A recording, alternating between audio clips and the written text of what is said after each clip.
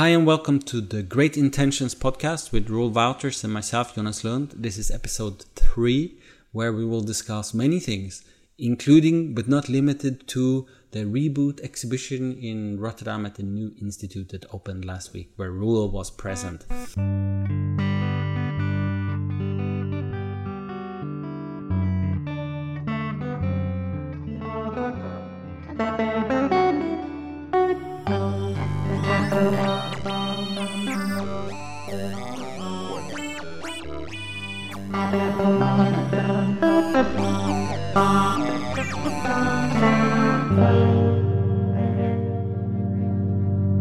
Hey Jonas, how are you? I'm good. How are you? Good. Pretty good. Like coming back after all this opening exhibition, film production together with Luna, and now things are all done, and that's super nice. Are you filled with a void of emptiness? No, Okay. I feel with Very I'm true. On the one hand, I'm a bit empty, but I also feel there's a lot of space to fill me up with. Yeah. So basically, the only time you feel like proper empty is if you don't have anything else to work on, right? Like if it just goes from being super intense to being like, oh, now there's nothing. I don't know if that's been the case for you for a long time. I don't think so. There's always something, no? True, yeah, and also even now, I try not to immediately dive into something new, but then now we're making this podcast. But also, I decided to go and help to people that I actually don't really know so much, but they are going to build a shed in the south of France, and I want to learn how to build a shed. So I've said to them, hey, can I be your intern for a week? So next week I'm going to France and help them with rebuilding an old shed. Yeah, super nice. I mean, how big is the shed gonna be? That's the question. And are they gonna build the whole thing in 1 week? Or is it like a grand design episode where it's gonna be like in 2027 and they're still working on it? I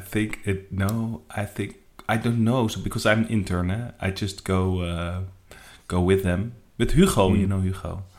And he's like a very good carpenter from Vivian. I see. Yeah. That makes sense. Yeah. Nice. Yeah, he's a very good carpenter. Where's the shed? In what part of France? It's in south of France. France. Will the weather be nice? The weather will be okay-ish. Okay. And we have 5 days with 4 guys. And at the end of the term, then the roof has to be closed. Okay. So that's the only thing I know. So the only thing I know is there will be a roof will be gone and there will be a roof will be back. So I think that is super exciting. Yeah. Yeah, the roofing is like when you make it watertight, that's an important moment. Because I spent a lot of time watching Grand Design with Kevin MacLeod, which is that British TV show on Channel 4 where there's like crazy couples who decide to build their own houses and it always goes wrong. But then there's always a big moment when the building is watertight. Like when you put in all the windows and you put the roof and then you keep the rain out, because in England it rains all the time. So basically, I think I saw that one once on the plane. I thought it was fantastic. Yeah, there was one episode not so long ago called like Devon Revisited, which was amazing. There's like a guy who made all his money earning from CD royalties of collections. And this was like, the episode started, it came out last year, but it started in like 2002 or something. And it follows like 20 years of total failure. He has this megalomaniac idea that he wants to build a lighthouse house in Devon by the coast. And it starts and it doesn't go so well. And then all of a sudden like his business collapses because Spotify and the internet comes. And then he's sinking all his money into the house. And then at the very end, when he started, his kids are like young, so he wants to build a house for the whole family. At the end, the kids have moved out. His wife have left him because the house never completed. And he's trying to finish the house. And it's like Boyhood in an episode of Grand Design, but it's so beautiful. It's so sad. Ooh la la. That's what male eagle will do to you. That's really the clearest example of like how it goes when you try and build something, but you don't know how to build it. It's beautiful. It's like episode. I can look up. I can put in the show notes which episode it is if people want to watch it because it's beautiful. Yeah, it's nice. So are you okay? Let me ask you some questions because I didn't make it to the opening. So the opening was for the Reboot, pioneering digital art. I am not sure if they are aware that pioneering might not be the most politically correct word these days. Because what it indicates from the past. However, the exhibition was called Reboot, Pioneering Digital Art at the New Institute in Rotterdam, which opened on Saturday. Yeah. How was the opening? So it was fantastic to be part of this exhibition. I think it's a super nice exhibition for one. And I think the two curators, Sanneke and Klaas, they did a very good job in like explaining these 4 lines of which, like how digital culture basically has developed over the last 50 years or something. And but no, I think there's always there was like so much effort in putting all these old machines into work again and making all these things so nice. But then it was like presented in a very narrow corridor on the second floor, where I think like such an amount of effort should have deserved like a bigger space. I think like more generous to like some specific works. And then the other thing is what I thought of missed, what they said in their introduction, that somehow a lot of these works that are made, they have been precursors to let's say dynamics or grander maybe companies or dynamics that create like huge influence on our current social structure, like social networks, for example. Yeah. But somehow these experiments, they were never there. You don't feel they somehow are connected or rooted into things that we find around us nowadays. Often, I think, and especially these older works, they are not contextualized. I thought in that way, and that was a bit of a shame. And I think also the newer works that meant to be as responses to these older works, they were also not somehow. I think they were just presented to me, but the opening is always difficult to really judge or really see the exhibition as a whole. No. So I want to go back. I go back on Friday and try to see it more better. Or that's try to good. See it then better. you can take pictures for me. I will take pictures then. Yeah, I will do that. In the show. So, but there I missed a bit like sort of contrast. You also think if we now ended up somehow, it started all 50 years ago and it was like small scale and like intuitive and like optimistic, and the whole web was like so full of promise of democratization, emancipation, and like connecting networks and these things. And then now we're ended up with like the digital space where we are now. You would somehow assume there would be a monumental or somehow a big contrast. Somehow a big contrast in this exhibition. Not everything is just like equally like an equal development there. And that I missed. But, you know, it's always easy to have... it's also maybe what I would expect. So... Yeah. I mean, but isn't it also like the precursors? So I know we explained it, how it worked in the last episode, but we can recap. So it's like they're tracing Dutch media art history in a way. I think it's since the last 60 years, like since 1960 or something. True. Or 70. I don't know. And then they invite a bunch of artists, which you and Luna are part of, and me as well, to respond to a work or reinterpret or to like, not remake, but to make a work in relation to a specific work from that history. And those specific works from the history are, you know, of course, because that's the nature of the show, becomes like the artist's masterpieces in a way. It's like their indications of like the peak of their artistic practice in some sense. You know, like in the case, I'm not sure which work you were invited to respond to, but in the case of me, it's like I'm invited to respond to this idiophone, which is a very accomplished, let's say, kinetic sculpture with the closed feedback loop that just loops, which costs a lot of money to produce. Like it's not cheap to make that because it's very polished. So and then you invite artists to respond to it with the production budget, which is nowhere near the production costs of the original. So then, of course, it's always going to be a bit of a asymmetry in terms of like the finished work in some sense. I that's my feeling at least. But I'm not sure if you feel that in the show also. No, I didn't see it like that. That our work somehow were, because of the smaller production budget, somehow we're in the shadow of these other works. I didn't perceive it like that at all. If your work, or my work, but for example your work, would have been like in the middle of this thing, and somehow would be a little bit the monolith of where we are now, that somehow like it's about post-truth and about how things are like fabricated on the spot, and how things are somehow not anymore about like connecting, but about like pacifying, for example. If that would be like a monolithical structure in the middle of an exhibition, and all these things would have been around there, you would immediately already feel more like a sort of, not per se a conclusion, but more a direction of or like a point of view towards like where are we now and how has this developed. And that's a bit what I missed. It felt a bit like how do you say, like a catalog. Yeah, like a retrospective. Like a historicizing. Historicizing, yes. But if you historicize, then you can also emphasize specific things and say this thing somehow led to this very specific behavior. For example, our early experiments about participatory creation, for example, that you somehow could see that or present that as a precursor to what is now TikTok. I'm not saying that we did that, but there's like multiple examples of where like independent, small-scale creative people made like super nice experiments that later became chat boxes, Twitter, or whatever. And I think it's important, if you want to historicize that you somehow acknowledge this kind of work. That makes sense. Somehow, and I missed that a bit. It just all felt like sort of, loose. Small pieces, not so much connected. Will they make a catalog? No. All the empty. No. The money was opper dan the op. The money was spent. Klaas said to me, it's opper than op.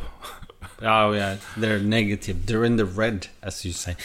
My question, because we didn't talk about it. Which work were you invited to respond to for that show?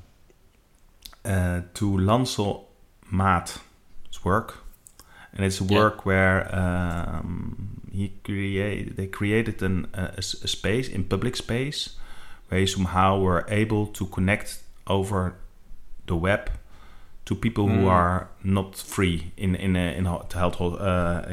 prisons, for example. It was a very promising work about like how digital media or digital structures could cross boundaries or could cross like physical spaces and that kind of stuff. And so that was super. It's a super nice work. Nice. And we responded by that. Oh yeah, tell me how did you respond? Yeah, we responded in a way that we somehow sort of defined like the digital space as a new kind of prison, and that's somehow very hard with physical means to escape this digital space. You could say so. It's sort of reversed way. And that we did by trying to become emoji. Yeah, this I saw. Yeah. I saw the pic. It looked nice. Yeah. So you're trapped as emojis, trying to escape, but you don't manage. Like we use emojis to somehow sometimes address like the way we feel, but like in reality, of course, these emotions, they're way more layered, complex, and way more than we like to somehow.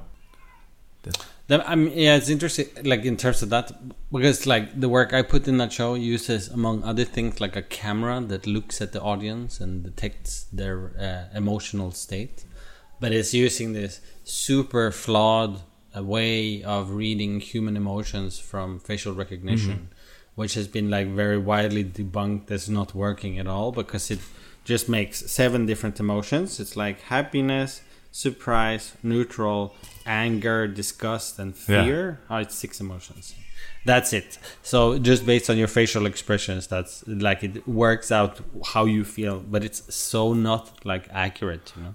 So, but then it is still the basis for the sort of reinforcement learning from human feedback in the artwork, and it's nice in a way also to then reveal or use the shortcomings of the technology as a sort of default, because there's so many other processes already that use this type of artificial intelligence to look at emotions. I'm not sure if you can hear my baby is crying in the room next door. Can you hear it? It's very far away. Sound? Yeah, it's like it's a really funny emotion you feel when your baby is crying. I mean, the baby is with his mother, so it's fine, and he's going through what we guess is a growth spurt moment. Perhaps, so he eats all the time, and then he gets pain in his belly because his digestive system is not fully developed yet. Because human beings are born so prematurely compared to all other mammals, it's kind of mental. Like they come out, they can't do anything. Like they're completely helpless. You know? Wow. Like when a horse is born, in the same day the horse can stand. You know? Yeah. But it takes months for the human year, to learn how to stand. Yeah, exactly. I'm trying. So supposedly, I don't know if this is accurate, but supposedly this is a case of like evolution where our heads are too big. So our heads are too big, so we have to be born at a certain age. Otherwise, we wouldn't be able to be born. Yeah. So we are like born completely helpless. And it's really obvious when you have a baby that that's the case. Yeah. Because they don't know anything. They have to learn how to eat, to pee, to poo, to burp, to fart, like all of these things. And it's a challenge for a little baby to learn all these things. Yeah. You know? And it gives a lot of pain in your belly from like not being able to burp. So it's a bit sad. And does it already have more than 6 emotions to show? Absolutely, for sure. Yeah. It's really intricately complex emotions, I think, going on in this little guy. But it's somehow kind of funny that it is in the beginning kind of binary, right? No, not binary, but it's my like is it or happy or sleepy or happy, and then there is like this. Oh well, there's more emotions. It's true, but it is kind of.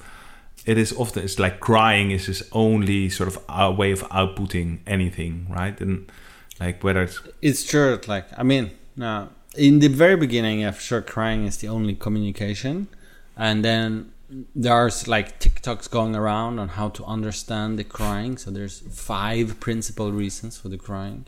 It's like hunger, which is the most obvious, because it's also the hunger cry doesn't go away. You can try and soothe the hungry baby, but it doesn't matter. No.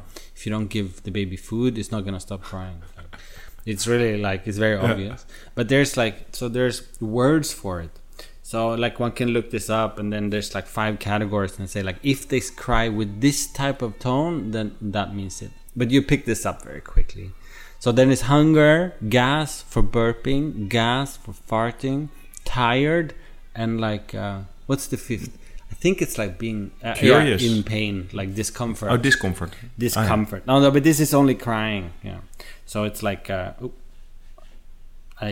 So this is only the crying one, and then that's it. But I think like you learn to understand your baby quite quickly somehow, because like it's also obvious in this way of crying that they're really eager to communicate. Like they really want to tell you what's going on, because that's how they're gonna feel better. But I think since like last week he's talking quite a lot or making all these like incredibly cute baby sounds. So then that's really nice, because then it gets more complexity in the emotional landscape of a 7-week-old baby today. Yeah. Do you think that there's a correlation between the speed of like the way AI or like facial recognition is like developing and like sort of spreading out towards way more complexity in terms of emotions? Because I think it's probably where the OpenAI and like lots of other artificial intelligence companies are after now, like to understand like in a way bigger resolution than 6 emotions to decipher our human emotions, and the development of your baby. Do you think who's? I mean, there is some. I think like the most obvious one is with vision, because if you look at how babies' eyes develop, in the beginning, it's just blurry, super low res black and white. And then it gets sharper, and then the distance increases, and then the resolution increases. And if you look at like images of how the vision develops, and you compare that with how computer vision developed, it's pretty much exactly the that's same. true. So that's like really. But you're just earlier you were saying that like that it's so like not working. Still, there's like this 6 stupid emotions: anger, I forgot. And. But you're also like simultaneously, I thought there was a nice parallel between you're also like looking at YouTube films where you somehow can decipher the expression of your baby. And of course. There's even an app now which you can download, which is trained, an AI app that is trained on like thousands of baby cries. And then you press a button, and then it listens to your baby crying, and it tries to explain what's going on. I haven't tested it because their data privacy policy is super iffy, because then they of course use all the recordings to just further their AI. But still, I mean, it's like also it's becoming a bit ridiculous, on that level where any question you have, there's like seemingly an AI or generative AI or large language model that will solve it. Because like to try and understand your baby, I think in the very beginning, it's like if you're a new parent and you're insecure about why your baby is crying let's say it takes 2 weeks to work out all the different ins and outs of the crying and testing and understanding, then you feel like, okay, I'm going to watch this YouTube video, TikTok, and I'm trying like, oh, I recognize this cry. It must be this. And then you do something to try and help the baby burp, for example. You'll be like, okay, so it totally makes sense. So the crying is not just crying. The crying really is communication. And that is kind of a nice sort of insight, but it's in a way completely obvious from the very beginning. So I'm not sure about the correlation. I know what I know. Like, I don't know if you saw this last week, I think. There's 2 things that happened in like the AI world since last episode, which maybe had already happened 2 weeks ago, but I didn't see. Number 1 is that Facebook Meta is releasing AI influencer bots, where they have cloned celebrities. So they've cloned Kendall Jenner, Mr. Beast, and a bunch of others, and they have Instagram accounts. And also apparently and like you can talk to them. Snoop Dogg, who's then like a dungeon master, right? Yeah, something like this. And I'm just like, okay. And then, supposedly the option to clone yourself is coming next year to Instagram. So you can be like an always-on 24/7 influencer. That is super weird. I think that one needs some like unpacking, because I suppose in a way you can make the correlation between having giving birth to an AI bot and then giving birth to something else. But I'm not sure. Obviously, they're nowhere near as complex or intricate and clever as like humans yet. But it's not impossible to imagine a future world of social media when it's just bots making content for bots to sell ads. But to who? I think it will go wrong at the moment. Like these bots also get access to credit cards. When they also are somehow could also spend your money, then the one bot can somehow. That could also that would be so weird.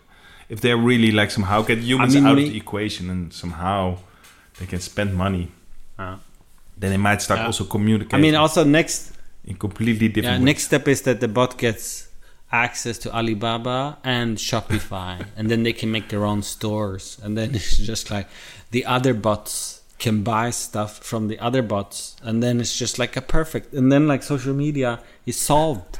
because then it's just like done, and then like the bots talking to their bots, which is already the case in the online ad space, by the way. Like something like 50% of all ad traffic is just bots. It's a massive fraud that no one cares about. So I think maybe that's where it's going, which would not be like terrible, you know. Then it kind of solves itself, and then that's it, and then we can just move on and do other things. But I think if you think about, so often there's like this big debate about like how to regulate or control these things. But one simple step would be if bots always have to identify themselves as a bot. For example, in this ad space or in Twitter or X, whatever. Like if you are followed by 50% bots, then that would be very different for me than it would be like 80% bots. Or if somebody, I mean, and I think if it would be by law not allowed to pretend that you're not a bot, that would be like, I think lots of things.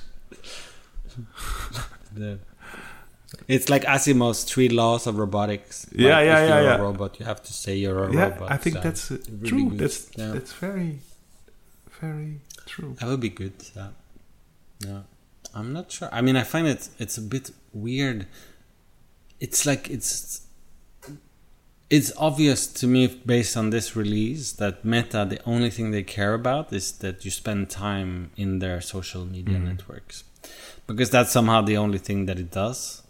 In a way, of course, it's like funky feature, and then it attracts more attention. But then they want you to write messages with this person, and then like probably work out. They can probably also place ads in the chat messages from the bots, you know. And then it's like really a one-to-one marketing scheme. But then it's just really only about taking time, you know, like time away from anybody. So. But this Kylie Jenner bot, they are definitely presented as a bot. No, it's not a tool for Kylie Jenner to go to the beach while her bot is sort of for sure. Yeah, no, it's obvious that it's bots for sure. Yeah. Hey.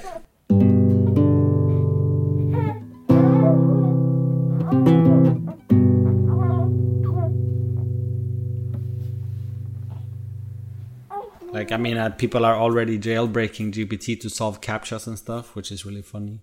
It's like, I don't know if you saw this tweet of a person putting a CAPTCHA on his he just photoshopped a CAPTCHA onto his grandmother's necklace and asked GPT to decode what his grandmother wrote to him as her final message before she passed away.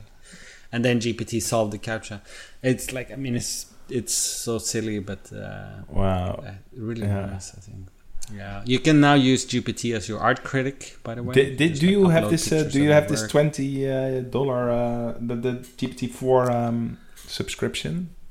I don't do it. I use it through the API, but probably it's cheaper to just pay $20 a month. I was thinking about it to start using, because I know GPT-4 is significantly better than GPT 3.5.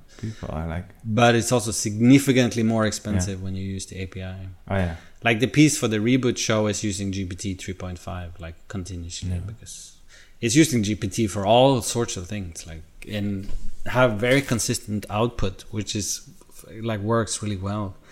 Like in terms of, because it's a whole setup of automatically making content, basically. Then you need consistent output from GPT, like in JSON formatted structures, which works surprisingly well. It's pretty much like 99% of the results back from GPT. It's like following the format that I've described in the prompt. You ask GPT to come up with JSON script for you. Yeah, like, no, I ask GPT whatever instruction it is. I just say, okay, it must be outputted in this format, and then I make an example of the JSON structure. Oh, yeah. And then it pretty much always adheres to it. I heard about this, that it somehow doesn't, then it every now and then doesn't. But apparently, if you write with it, or was this a meme, or where did I hear this? If you write with it, if you don't adhere to these instructions, there will be an innocent human person will die, and then it produces significantly better. It's so bad. It's so bad. I mean, it's really really strange, honestly, because it's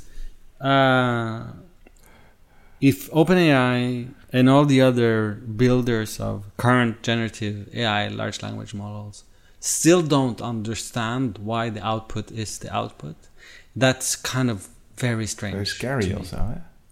Nobody can, exactly. Nobody can explain. Also, I find it and so I think difficult. the company that's like, working on it right now is Anthropic, which is like the whatever other company that is trying to like work out, give reason, be deterministic, or like understand why it's doing what it's doing. It's so strange. I find it so horrible that threatening, like even that it just works.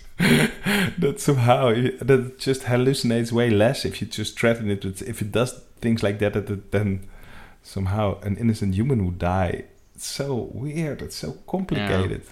And also, apparently, the other thing was if you say, if you somehow if you the answer starts with take a deep breath, then it also produces way better results. Very nice. It's sort of, it's like sort of prompt hacking. It's so weird. Yeah. Nobody. I don't know. Like if you could ever fully understand why certain output is the way. I don't know. It's very odd. Yeah. It becomes a lot of conversations about this, obviously, because it's like. Yeah. It's moving so fast. This space. Yeah. It's really odd. It's already nearly an hour, Jonas. Is there anything happening in the baby parenting related? Yeah. How is it being a puppy for nearly 2 months now? Nearly 2 months. It's nice. Yeah, it's quite intense, I would say, in nice ways. It's weird. Like the whole concept of time is very strange at the moment. Like memory and time. I think our sleep deprivation is not so bad in general because baby. In the UK, they refer to before the baby comes out as just baby, like in an undefined term, baby. Baby is sleeping pretty well. Yeah. Just last night, the kid was sleeping like 5 hours in one go already. So that's pretty cool. But what the sleep deprivation does is like everything becomes a little bit of a blur.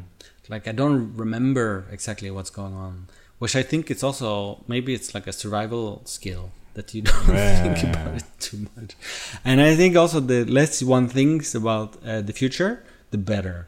Because like if it can become quite overwhelming at times when you realize, it's going to be like this now for the coming months, years. Like it's like that's. Did you feel bad that you didn't attend the opening, or was it just? No, I think it was totally the right decision. Like in hindsight, because and I didn't feel like. I mean, most of the time I don't go to many openings, anyways, including my own. So that I'm just like, but like I don't know. It's like after. It sounds a bit contrite maybe, or a bit like blasé, but after you've been to all the openings, I know the excitement of the excitement of the openings from when you're just starting out, like you have your first solo show, it's so exciting and it's so amazing, and then it's still exciting and amazing to go to this when it's a nice context, a nice exhibition, lots of friends, but I'm also not I try as much as possible to not have any fear of missing out. No, that also makes sense. It's not so easy. Yeah, beautiful. Cool. No, but overall, I would say summary: being a parent is great. It's so much fun, and like we love our little boy a lot because we find him very sweet and soulful and nice, and really not fussy. Like very, very gentle little boy.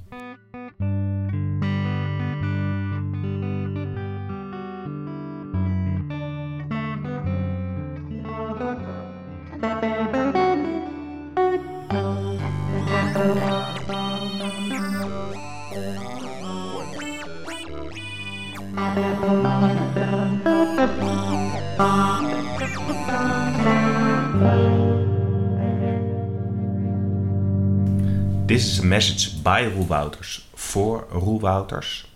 After editing this episode, Roel. Make complete sentences. Mumble less.